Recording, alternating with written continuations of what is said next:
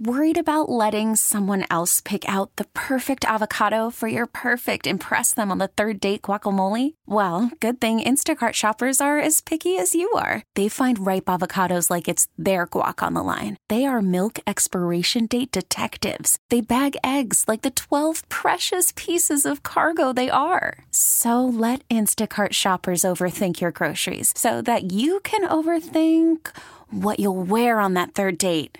Download the Instacart app to get free delivery on your first 3 orders while supplies last. Minimum $10 per order. Additional terms apply. We get it. Attention spans just aren't what they used to be. Heads in social media and eyes on Netflix. But what do people do with their ears?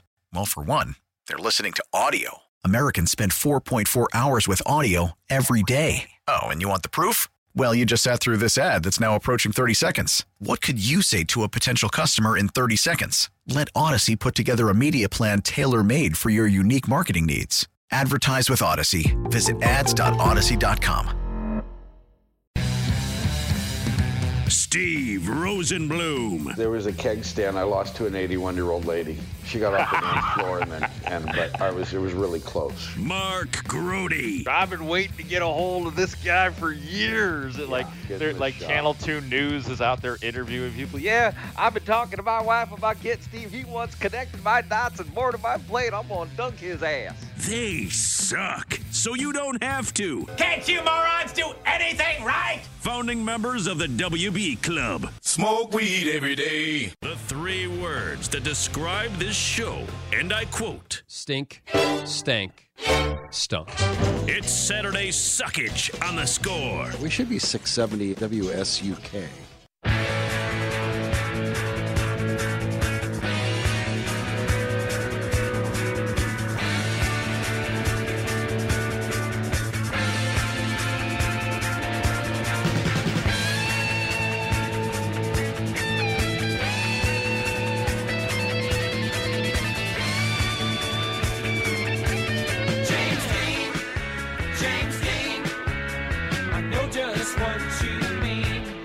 Good morning. Welcome in. Saturday Suckage. I'm Steve Rosenbloom. I'm here for you. Let's find out who else is here. Grobber. It sucks and it freebases. Don Cooper. If I think something sucks, I'll tell you it sucks. Jake Arrieta. This sucks. Really, it does. Albert Almora. Damn, Willie, man. Like, do we suck? Pat Fitzgerald. Sometimes you got to embrace the suck. Eloy Jimenez. Hey, you guys not gonna make anyway. You guys suck. And when I got traded the next day, oh, welcome to the suck team. Random Bears fan. Terry Boers. Finally made a list of somebody who thinks he sucks besides I do. Liam Hendricks. I wouldn't say seeking perfection. It's just mainly trying not to suck. Julie Swyka. Man, that sucks. Wilson Contreras. Losing suck. I'll tell you that, and that's all I can say. George Wendt. We had fun, but there you go. I sucked. Garth Algar. Turn it off, man! Turn it off! It's sucking my will to live! Steve Dahl. Disco sucks! Disco sucks! Cesar Perez. What's going on? Hey, Cesar, how are you? Welcome to Saturday Suckage. So here's what we're going to do. It's very appropriate. The Bears had another player arrested. The White Sox have another lineup that just inexplicably features Leury Garcia somewhere in there. Welcome in to Saturday Suckage. We'll be here until 12:45, taking up to Cubs baseball. Zach Zabin pregame show, and they'll play the Cardinals again, and maybe they can have Kyle Hendricks pitch again. I'm broadcasting live from the Hyundai Studios, presented by your local Hyundai dealers. We will present to you at 11:20 Mark Shanowski, ABC7 reporter, co-host of the Gimme the Hot Sauce podcast with Stacey King, does color on Windy City Bulls broadcast. We will talk about the newest Bull, and they kept their draft choice. Just not sure how long they're going to keep that. Not sure how long this this roster will stay like it's going to stay. We'll run it by basketball guru Mark Shanowski. And then at noon, Jim Margallis of the Sox Machine, and we'll talk about the White Sox, and we have to talk about the White Sox. It's a remarkable thing. We will get to that in a moment, the way this lineup goes, the way Tony LeBevington. We'll get to it in a moment, but the guy, Tony LeBevington, he's his Nefi Perez. And how'd that work out for Dusty Baker and the Cubs all those years? But first, this new regime by the Bears, this new culture change, this new attitude, this new look, they got another player arrested. Bears linebacker Matt Adams was arrested Thursday night in Chicago on a misdemeanor charge of unlawful firearm possession, according to police. This is from the Chicago Tribune report, Colleen Kane. Bears linebacker Matt Adams also was cited for having high-capacity magazines and metal-piercing bullets, a violation of city code. Police said Adams was arrested at approximately 6:46 in the 200 block of North Garland Court in the Loop. The magazines were found during a search of his car, and the weapon also was recovered, according to police. His court date is set for August 24th. Well, right before, not too far from opening day. We'll see how that goes. The Bears acknowledged the arrest in a statement. Their statement said, earlier this morning, we were made aware of the incident involving the arrest of Bears linebacker Matthew Adams. We are in the process of gathering more information. We will refrain from making further comment at this time. So a little background on this guy that you may not know, may not have heard of. The Bears signed him. He's a 26-year-old linebacker. They signed him to a one-year contract in April. He's a 4-year NFL player, veteran who previously played under, yep, you got it, Matt Eberflus with the Indianapolis Colts. Adams is the second new Bears player to be arrested this offseason, the second new Bear player signed by rookie GM Ryan Poles. Wide receiver Byron Pringle was busted for reckless driving, for suspicion of doing a donut on a hard road and driving on a suspended license. He pleaded not guilty of the charges and waiting a pre-trial hearing. So the Bears are on a 6-week summer break. This is how they spend their summer. They wrapped up veteran minicamp. In a message to the team, and a message every coach gives to his players when they leave this minicamp, Eberflus told his team to be prepared mentally and physically, and also to be safe during the time off. Quote, be careful who you hang around and be mindful. Be careful who you hang around with and be mindful of where you are and to be safe during the vacation. Bears have gone from bad and stupid to armed and maybe deadly. So you got a rookie GM face planning as he compiles a prison work gang, a rookie head coach whose hits principle sounds more like he's auditioning for Friday Night Lights, and a team chairman who really is Mr. Bean. This is that team. This is the culture change that Justin Fields talked about. An arrest a month. Well, it's always good to have a goal. It's always good to reach it. That's your Bears news for today. Your White Sox news is there is a lineup, and lo and behold, Lenyn Sosa is in it. He's atop the lineup. Lenyn Sosa is leading off and playing second base. Batting second, Andrew Vaughn. He's DHing. Batting third, Louis Robert, center field. Batting cleanup, Jose Abreu, first base. A.J. Pollock is in left, batting fifth. Gavin Sheets is in right, batting sixth. Jake Berger at third, batting seventh. I'm pausing here. I have to say this. I don't want to say this. Leury Garcia is playing short and batting eighth. Reese McGuire is catching and batting ninth. That lineup will face Orioles pitcher who is just recalled, Spencer Watkins. He's starting today. He just came off the taxi squad or the JV or whatever it is. His ERA is 6, so who knows? The Sox could get no hit today. Maybe it's a good thing it's raining. This whole Leury Garcia fascination. Now, maybe Tim Anderson is not healthy enough to play a day game after night game. Maybe he wanted to play and they told him no. Maybe he said no, or I really doubt it. But he may have gone to him and said, look, I can't do this. I'll play Sunday. And they said, fine, we'll do this. But just so you know, Jake Huda, an incredible follow on Twitter, especially if you have a Leury Garcia, Tony LeBevington hate fest going on the way I do. He tweeted this: Leury Garcia ranks among 232 players with 150 plus at bats. His batting average, 188, is 224th out of 232.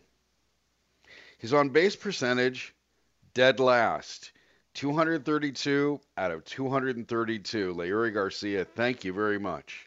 His slugging percentage, 230th out of 232. Can you imagine being the other two guys who were lower than Leury Garcia in slugging percentage with 150 plus at bats? And OPS, he's 231st out of 232 players with 150 plus at bats. How'd you like to be that one guy whose OPS is worse than Leury Garcia's? It is just, it's mind-boggling that what the manager is doing, how he gets to do this, how he, and what you can read into this, what I read into this, is there's a rift, and it's becoming more public.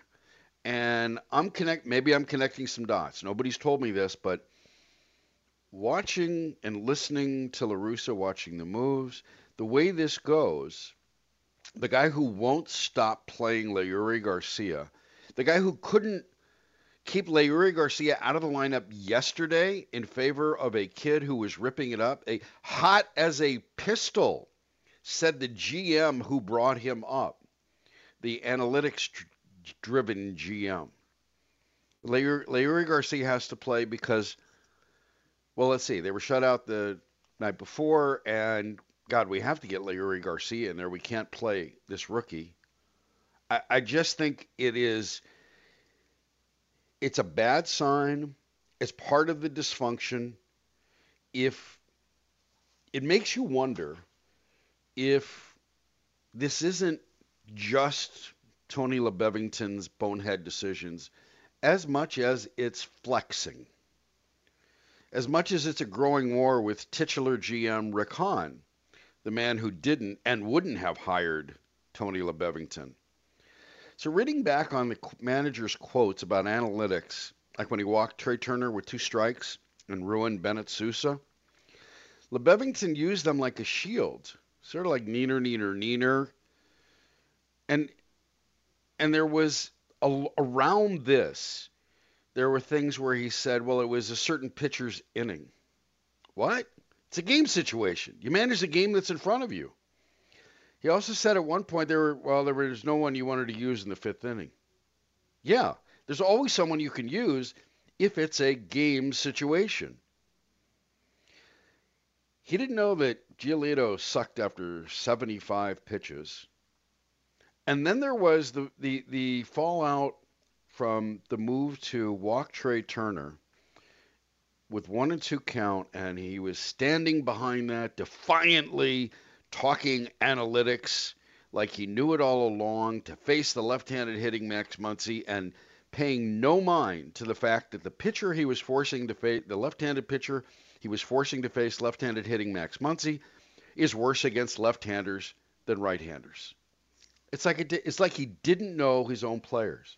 This is the same guy who had Garcia batting second, third, lead up, wherever he could, put him at the top of the order because he had a gut feeling. Well, where are you on this? Are you analytics? Are you with your gut? Are you old school? Are you... And then you took the blame last night. Well, it's easy to take the blame when you know you're bulletproof. You can take the blame for not having your team ready a night after being shut out by one of the worst pitching staffs in the majors when you know there's no accountability. No accountability for having the team ready a night after being shut out by one of the worst pitching staffs in baseball because the owner has made him the manager. The chairman has made him the manager. And he knows he doesn't have to be accountable. We saw what happened when he had to be accountable. See, right now he's taking the blame. He's talking about being accountable. I'm all about accountability. I've never dodged accountability. Well, you can say that when your job is secure because you have more power than the general manager. But when there wasn't a big rush to take accountability when he was pulled over for suspected DUI and he tried to play the Hall of Famer baseball card person. That's when accountability would have come up big. Similar, however you want to measure it, and he wasn't taking accountability for anything that involved his actions that night. He was trying to get out a DUI free card. He's going to be here. He's going to play Leury Garcia, and maybe because everybody on the team is hurt to some degree, he has to. But yesterday was really maddening.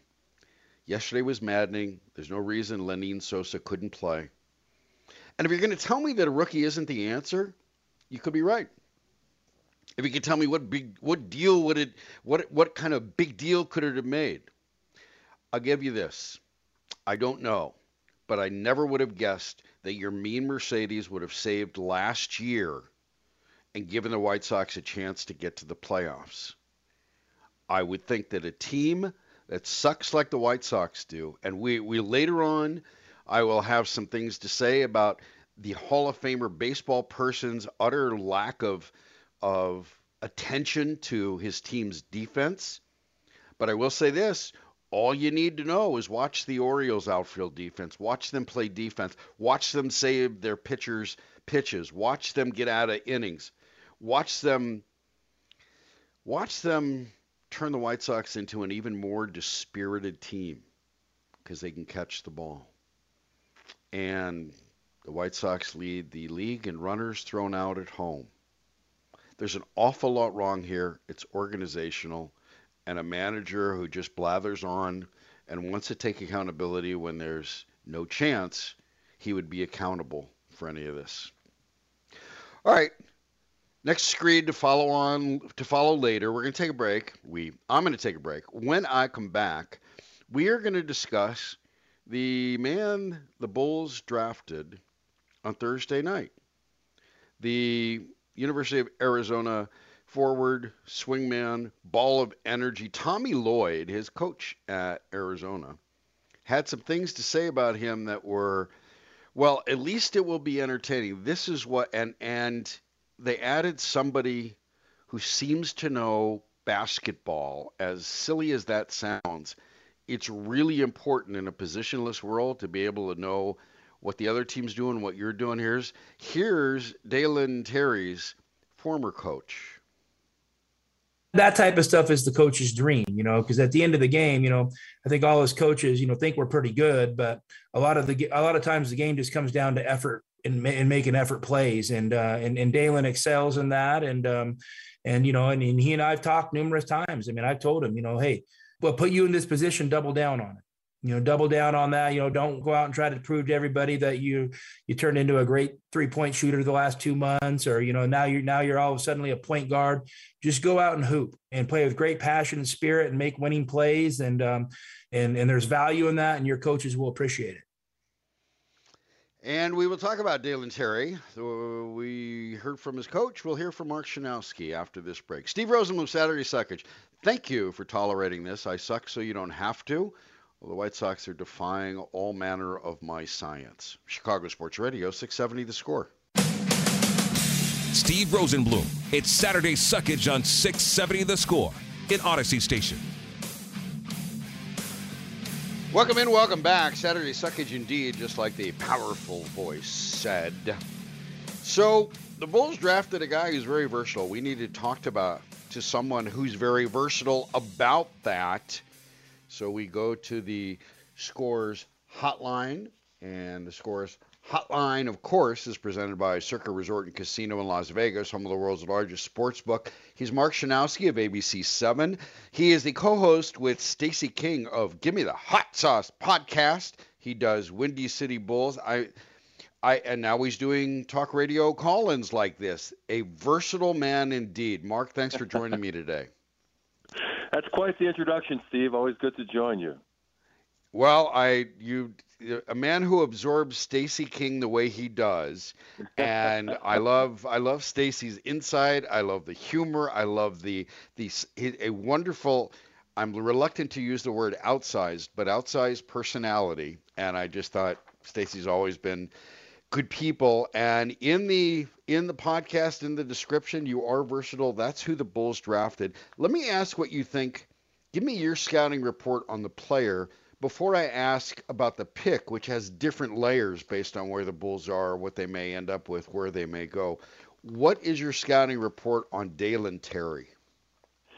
Well, I think Dalen Terry is a guy that's going to grow in the NBA. He's going to come in as a guy that's going to be mostly contributing on the defensive end. 6'7", wingspan just over 7 feet. He's very good defensively in terms of playing the passing lanes. I think he might be a guy like a Ron Artest or a Marcus Smart who came into the league and really made their chops by what they could do on the defensive end of the ball. He only averaged 8 points at Arizona. He wasn't featured in what they like to do with their offensive system. Their top scorer, Ben Mathurin, was the number 6 overall pick with the Pacers. So initially, I think he might get some time playing for the Windy City Bulls to try to develop his offensive game. But I think as time goes on, he's going to develop into a guy that you can bring off the bench, and maybe he can change the momentum with a couple of steals. So, maybe he'll be Ron Artest without the crazy. Well, I love the idea that after hearing Dalen Terry, and I know everybody's name already about the guys taken ahead of him in the draft, and about they're going to revisit this draft in 10 years, and as if to say, well, yeah, I'll be in the top 5. You watch this, so that kind of. I'm wondering where the air was available in Arizona when you have this guy talking like that, and Ben Mathurin, teammate ahead of him, gets drafted and wants to see, well, I'm going to find out just how good LeBron is. That must have been some kind of team bus, huh? Yeah, they were supposed to steamroll their way into the Final Four, and then Houston knocked them out, in the round. I don't know if it was the Elite Eight or the Sweet 16, but yeah, they had a lot of guys with confidence, and their point guard was a kid who wore number 25 in tribute to Steve Kerr. His first name is Kerr. So it was an interesting bunch of people that were playing for Tommy Lloyd down in Tucson, and they had a good season overall, but kind of flamed out in the NCAA tournament. Obviously, not lacking for confidence, and Mark Eversley in his post-draft press conference with the media said that Terry told him that he would run all the way from Tucson to come up to Chicago. That's how excited he was to be a Bull. So the kid is not lacking for enthusiasm or confidence, which I guess are good things when you come into this league. Well, you need it if you're going to face in the NBA. Rookies are you're going to face rejection somehow. I'm not talking about shots, although that'll probably happen. But you're just going to have to face it. It all funnels up, and you're not the best player in the world anymore. The way you're used to it, and that kind of attitude helps considerably if you're not turning your teammates off. And then there's the idea of veterans knowing how rookies are supposed to act, rookies not knowing how veterans are supposed to act. But the skills he has in the team they have now I'm going to ask you about the pick itself. This is in keeping with the player profile. What made the Bulls surprisingly good was Lonzo Ball, Alex Caruso getting into passing lanes, creating easy baskets, creating turnovers, creating a lot of open court and running, and that wasn't there once Ball went down. And who knows if he's ever going to play half a season even again. And Caruso the same way. But this fits that profile. That part of the pick makes sense. But can that profile win in the NBA with what we saw? I think a lot of traditional NBA fans, older NBA fans, are kind of looking at the game and wondering what's going on where we've got a 6'8", 6'9" guy playing center surrounded by 4 guards. I mean, it just looks strange to people who are used to watching Kareem Abdul-Jabbar and Moses Malone and all these big centers that dominated the game, Shaq. And now you're seeing much fewer guys like that. And Billy Donovan, both at Oklahoma City and now with the Bulls, likes to play small ball. He likes to go with 4 perimeter players with 1 big on the court, and that's kind of the trend in the NBA. The thing where the Bulls were lacking was that they didn't have the three-point shooting to go along with that small ball lineup, and that hurt them late in the season. Of course, Lonzo Ball was out. Caruso was minimized because of his injuries, and they weren't getting those easy baskets in transition that they were for the first two-thirds of the season. I think they look at Dalen Terry as a guy that can fit into that 4 perimeter guys with one big out there, that he can play the passing lanes and maybe even defend at the power forward position, even though he's only 6'7". It's the style of the NBA right now, like it or love it. You know, if you watched the playoffs closely, it seemed like every game the team that shot the three ball better won that game, and that's kind of the game has kind of evolved into a 3-point shooting contest. Terry at this point is not a great shooter, and that's something that he's going to have to improve. But Donovan's very comfortable going with 4 smalls and 1 big guy in there, and I think that's kind of the way he's going to develop this team as we go forward. Tell your old man to drag Walton and Lanier up the court for 48 minutes, exactly. Right? That's the old classic school. Airplane scene, yeah. That's the way it always used to be, though, Steve. You know, right. It was a traditional center. You had a big power forward, a big lurking guy that was going to kill anybody that came into the paint. And the game isn't that way anymore. It's just really based on speed and 3-point shooting, and I think the Bulls made steps in that direction last year with DeMar DeRozan, who was a guard his whole career, playing the small forward position. They had Javonte Green at 6'4", trying to play power forward, and it's going to really help them to get Patrick Williams back. It'll give them more size up front. But just about every team, especially when they go to their bench, it's nothing but guards and maybe a power forward out there on that second unit. People should, we're old enough to remember, in my world, the greatest, what you described, 1-2 punch, and literally a punch, was the unicorn that was Bill Walton when he was healthy, and the threat that Maurice Lucas was, and those Blazers, that got those, starting with those two, the ball to Walton, who could do wondrous things, and if you didn't believe it, Maurice Lucas was going to squeeze your head like a zit. That was the basketball we grew up with, Mark. Well, there's no question about it. Every team had that 1-2 punch, as you said. You think about the old Baltimore Bullets teams with Wes Unseld and Eldon Hayes, and just about everybody had that running mate, that the power forward that was willing to tear your head off, and teams didn't care if he could shoot or not, as long as he could rebound and provide that toughness. Look at Kurt Rambis, made a living playing with those Lakers teams, and he couldn't score to save his life. Mark Schanowski is my guest, ABC Channel 7, and the Give Me the Hot Sauce podcast with Stacey King. So what we've described in modern day basketball, the Bulls can't really or aren't healthy enough to do either. They cannot shoot from the perimeter the way, well, you just watched Golden State do. I mean, Golden State won a playoff game where the best three-point shooter in the world didn't hit a three, and the Bulls also can't protect the rim. So address those in order. How do you do this? How do the Bulls do this? What do you suspect they're going to do? Well, the rumors making the rounds before the draft were that the Bulls would be one of the teams interested in trying to trade for Rudy Gobert, but I think there's a couple of big stop signs when you look at that. First of all, his contract is a real albatross. He's making over $40 million a year for the next 3 years, and Rudy will be celebrating his 30th birthday tomorrow. So he's not exactly, a spring chicken with a lot of upside in his career. I think Gobert is an excellent defensive player. He really helped that Utah team have some fantastic regular seasons, but they always flamed out in the playoffs because they generally didn't shoot the ball well, and Gobert provides very little offense.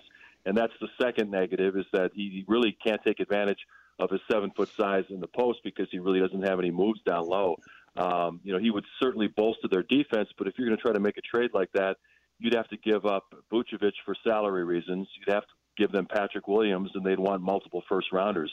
Then you've basically decimated your future, hoping to advance further in the playoffs with the 2 years left on DeMar DeRozan's contract. So I'm not in favor of a Gobert trade. I know a lot of Bulls fans and some media people are excited about it, but I think there's just too much of a downside to that move. I think what they'll do is they'll use their mid-level exception, and they'll go out and get a backup center who can run the floor and block shots, and I think that they'll try to pair him with Vucevic and kind of alternate their strengths and weaknesses to hopefully give them, a center position that's going to hold up in the playoffs. So let me ask you about a name that was just, I was surprised to hear it out there, but it made total sense. Atlanta's John Collins, because I mean, there's two tradable things on the Hawks. You're going to build around Trae Young. He's not going anywhere. So John Collins is the guy that you cash in. And the Bulls weren't in that conversation. Could they be? Should they be? Would it be worth pursuing? What would he bring them? Because you need, I don't know, championship teams, you're always dealing with, somehow you got one of the 5 best players on your roster and maybe 2 of the top 10. You need greatness. I don't see healthy greatness on this Bulls team right now. I'm trying to get there. And they're starting with the supporting cast. So I don't know where this goes, but if that's a good player, if you think he's a good player, would he fit in on this Bulls team? And have you heard anything about John Collins from Atlanta to the Bulls? I don't know what the asking price would be for John Collins. He kind of fell out of favor this past year. They were using different lineups. He was hurt a lot this past season too, but he's a guy 6'8", 6'9", who can rebound the ball, who can run the floor, and really improve the shooting since coming out of Wake Forest. The knock on him coming out of college was he didn't shoot it all that well. And it may be a situation where Trae Young doesn't see him as an ideal running mate and is looking for better options. But when you think about a possible trade, you have to think, well, what would Atlanta want in return? And the Bulls really don't have much that would fit with what the Hawks are looking for. They're looking for a bigger guard who can play with Trae Young. They probably would want Lonzo Ball, and I don't know if you trade Lonzo Ball to get John Collins. I wouldn't do that because I think there's so many intangibles that Ball brings, although, as you mentioned, the knee is a bit of an issue. But I don't think the Bulls really have a trade package that would interest Atlanta if you didn't include Ball or Patrick Williams, and I think that would kind of be a non-starter for their front office. Mark Schanowski is my guest, ABC Channel 7 reporter, and co-host with Stacey King of the Gimme the Hot Sauce podcast. Stacey is just so he can be mesmerizing at times, can't he, Mark? Can't. Stacey's unbelievable. You know, we do a show every week, and the time just flies by. I mean, we're laughing throughout the show. He tells fantastic stories, and he's interested in a lot of things besides basketball. So if you haven't, I hate to give you a cheap plug here, but if you haven't checked out the podcast, you really should, because Stacey is more than just a one-trick pony. He's interested in a lot of things, and you'll never sample the show without coming away with some laughs. I can guarantee you that. It's not a cheap plug. It's an expensive plug. You're on Saturday Suckage. It doesn't get any better. You set the bar very high. People pay big money for that kind of promo, don't they? Yes, they do. So in the event, I mean, it's coming up this week. You expect we've heard with Zach LaVine and agents, we hear this all the time as agents try to gin up interest and threaten and keep their distance, and I want to experience free agency, and all of that is, if we were to cut through the crap, what's the bottom line on what happens? With Zach? Yeah, with Zach and the Bulls and Zach. Yeah, I mean, the Bills have made it clear. I think they offer him the 5-year max. You can start negotiating with free agents at 6 p.m. on Thursday. The Bulls know that well after they got slapped on the wrist last year for the whole Lonzo Ball thing. But that Zach is their own player, so they can start those negotiations anytime they want. And I think that it may not be in the first hour, but I think you'll get an early commitment from Zach that he'll take the 5-year max, and I think they'll go forward that way. I know that there was some talk that he's not getting enough touches, and he was salty because DeMar DeRozan became their number one offensive option. Well, Zach waited, 7 years to get to the playoffs, and he finally is on a good Bulls team. I don't think he wants to run off to San Antonio or some other bad team where he can score a lot of points just to prove that he's the number one scorer on a team. I think that he enjoyed his first taste of the playoffs. It was unfortunate that he, like a lot of Bulls, wasn't 100% healthy, but I think that he'll commit to the Bulls very early in the process, and then they'll just fill out the roster with their salary cap exception, the mid-level exception, and I think that Kobe White will probably be headed elsewhere at some point in the summer as well. I think the Olympics had a lot to do with it. You combine making the playoffs in the NBA and the Olympics and being among the best, the All-Star stuff, seeing, hey, I'm good enough to be here, I want to be here, but winning has so much to do with it. I think that believing the Bulls are headed that way, but I could look at that and go, wow, we don't have a whole lot of defense on this team, and Vooch's arrow is pointing down. You need a three-point shooting from him. It's not happening. So I don't know what a player thinks of which way a team's going. I mean, Chris Bryant signed in Colorado, and they quit baseball. Colorado. So I don't know what that is. From what you know of Zach LaVine, doesn't it seem that winning should be more important, or is it the money, or I want the ball? Has he evolved in that way, do you think? Well, look back at the Olympic experience and all the praise that Zach got for accepting a role, coming off the bench for Greg Popovich and Team USA, and really trying to be their defensive stopper. Pop put him on opposing point guards and said, I want you to pressure the ball 94 feet. And Zach willingly did that, and he really turned around a couple of games with his work on the defensive end, which came as a shock to a lot of Bulls fans. But, you look at Zach, 6'5", 6'6", super quick. He should be a good defensive player. It's really all about focus and effort, and sometimes that's lacking for Zach during the 82-game regular season grind. But, I think he saw that he got the appreciation for what he could do as an all-around player, and then he saw what Lonzo Ball could do as a guy that's not known for his scoring coming in. He saw how DeMar DeRozan perfected the art of the mid-range, and these are two really good influences on him in terms of expanding his own game, because one of the knocks on Zach was shot selection. He likes that step-back three, and he'll shoot some crazy fadeaway twos at times, and I think that he saw how DeMar has evolved with his game to the point where DeMar's getting 6 to 10 free throws every game because he's got that little pump fake that gets people in the air, and Zach realized, hey, if I work on my game and find ways to do things beyond these flashy moves, I can get to the free throw line and get some easy points. And before he had the injury to his knee later in the season, he was averaging over 25 points and really scoring in an efficient manner. He was shooting over 50% from the field and at 40% from the three-point line. So I really think that during this past season we saw the best of Zach LaVine. He's only 27, and I think that right now he's entering his prime, and this is a player that the Bulls should want, and I think that they'll get that done very quickly in free agency. All right, well, I would hope that would be it, and then they get on to fixing other holes. Mark, thanks for your time. I appreciate it. Thank you for joining me. Steve, always a pleasure. Always enjoy the Saturday Suckage. Well, that's good. I suck so you don't have to. And say hi to Stacy on the Give Me the Hot Sauce podcast. Give me the hot sauce. And the rest of the dish, too. He probably will. All right, thank you. Thanks, Steve. Mark Shanowski, basketball knowledge right there, basketball guru, dropping stuff. Boy, it's an education when he comes on. It's terrific. All right, I'll take a break, and when I come back, my phone number, 312-644-6767. It's also the number to the text line. I will catch up on some texts that you people have sent me. 312-644-6767. Top of the hour, talk with Jim Margallis of Sox Machine. Lenyn Sosa is leading off today.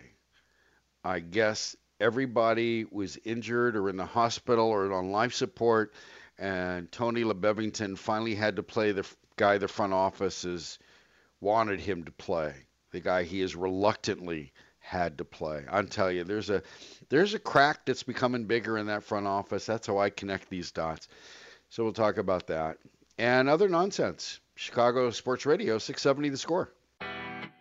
Steve Rosenbloom. It's Saturday Suckage on 670 The Score in Odyssey Station. Classic Sports Suckage Radio. 630 Texter. Why won't they play like a big boy team? I don't know. Our text number here at The Score, Chicago Sports Radio 670, host of Saturday Suckage on, what were the odds? Saturday. 312-644-6767. 773 Texter. Rosie, I get it. Lauri is rough, but the entire team is hurt. Who is he supposed to put in? I don't know. I would have put in Lenyn Sosa yesterday and not Lauri Garcia. You're playing Tim Anderson. You got a shortstop. I don't know why Anderson's not in the lineup. And what the truth is, whatever they say and what the truth is might be two different things. So did Anderson ask out? Did they hold him out because they just don't want him for his own good? And both like, I believe more they held him out than Tim Anderson asked out. But I don't know what the reason is. I'm just saying yesterday was really an example of, in my world, an example of reading into a situation where it's not just dysfunctional, but there are warring sides that you're starting to see seeping out. Go back to La Russa walking Trey Turner and screaming about analytics like it was a shield. Look at this. Look, I'm dying on what they want me to do. I want this because it's analytics and that's the way we do it. And yet this is the guy whose gut tells him to play Leury Garcia. So it just seemed like he was trying to, I've seen this with coaches and managers and the GM or the owner or whoever they need to make a point to. It's like, I confess, he did it. Here I am doing what you want. Look what happened.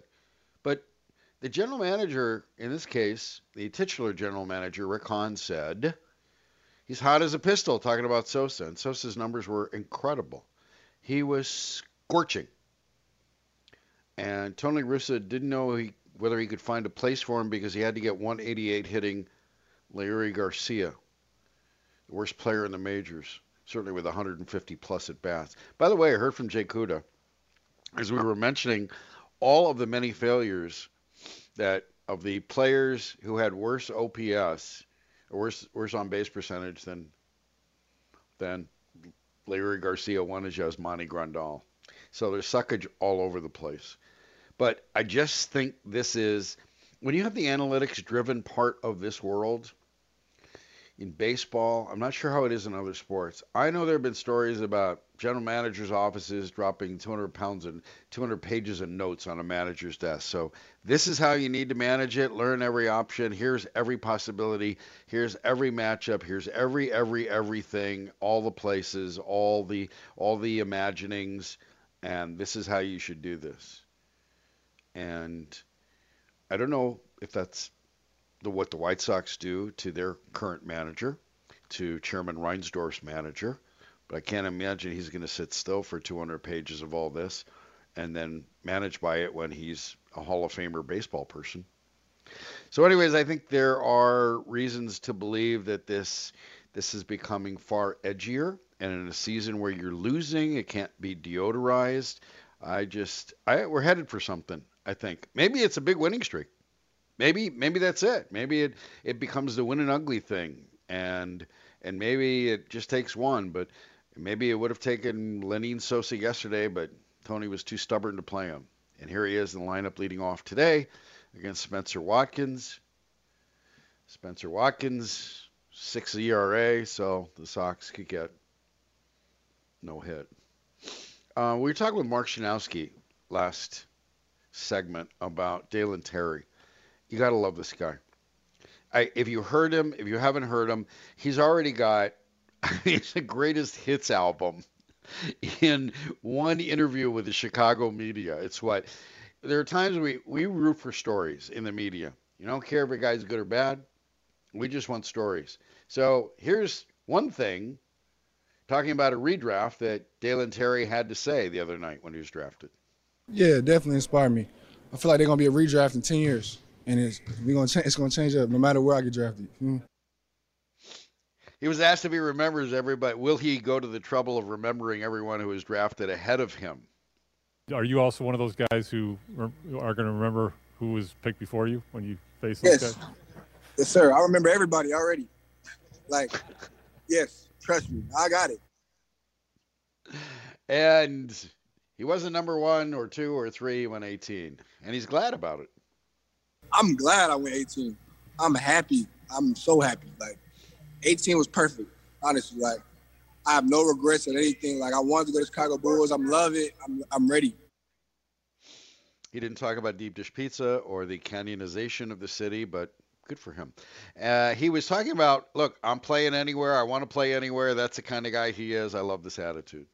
I'm going to just say this. You can put me in any situation, I'm always figure it out. I feel like all my life I've been going through adversity, and I know in the NBA it's going to be even more. So if I come in and get drafted, how high, how low, if I don't play, I'm going to still be fighting in practice. I'm going to do what I have to do, and I'm going to get on the court eventually.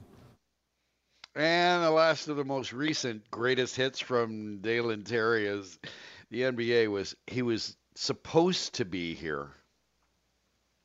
I feel like I'm ready. I believe that I'd rather be in the NBA and go through my struggles and trials and tribulations than be in college and be the star. I feel like a lot of guys want to say that, but I want to go through it while I'm a young kid and get adjusted to the game And obviously, I've been playing basketball my life to be an NBA player. I ain't played basketball since I was 2 to be a college player. You feel me? Laugh at the end. I'd rather get my ass kicked at the pro level for pro money and figure it out. And one of the repeated compliments about him, one of the positives that scouts, other basketball observers said about him is he's smart. He can play anywhere, guard anywhere. He can figure things out. And you heard him say it himself. I hope he's good. I hope he plays. We need good quotes in this. We need athletes with good quotes in this city, and we seem to have one of those.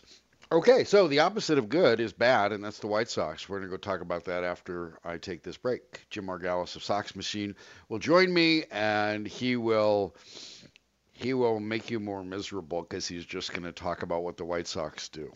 Steve Rosenblum, Saturday Suckage, Chicago Sports Radio, 670 The Score. We get it. Attention spans just aren't what they used to be. Heads in social media and eyes on Netflix. But what do people do with their ears? Well, for one, they're listening to audio. Americans spend 4.4 hours with audio every day. Oh, and you want the proof? Well, you just sat through this ad that's now approaching 30 seconds. What could you say to a potential customer in 30 seconds? Let Odyssey put together a media plan tailor-made for your unique marketing needs. Advertise with Odyssey. Visit ads.odyssey.com.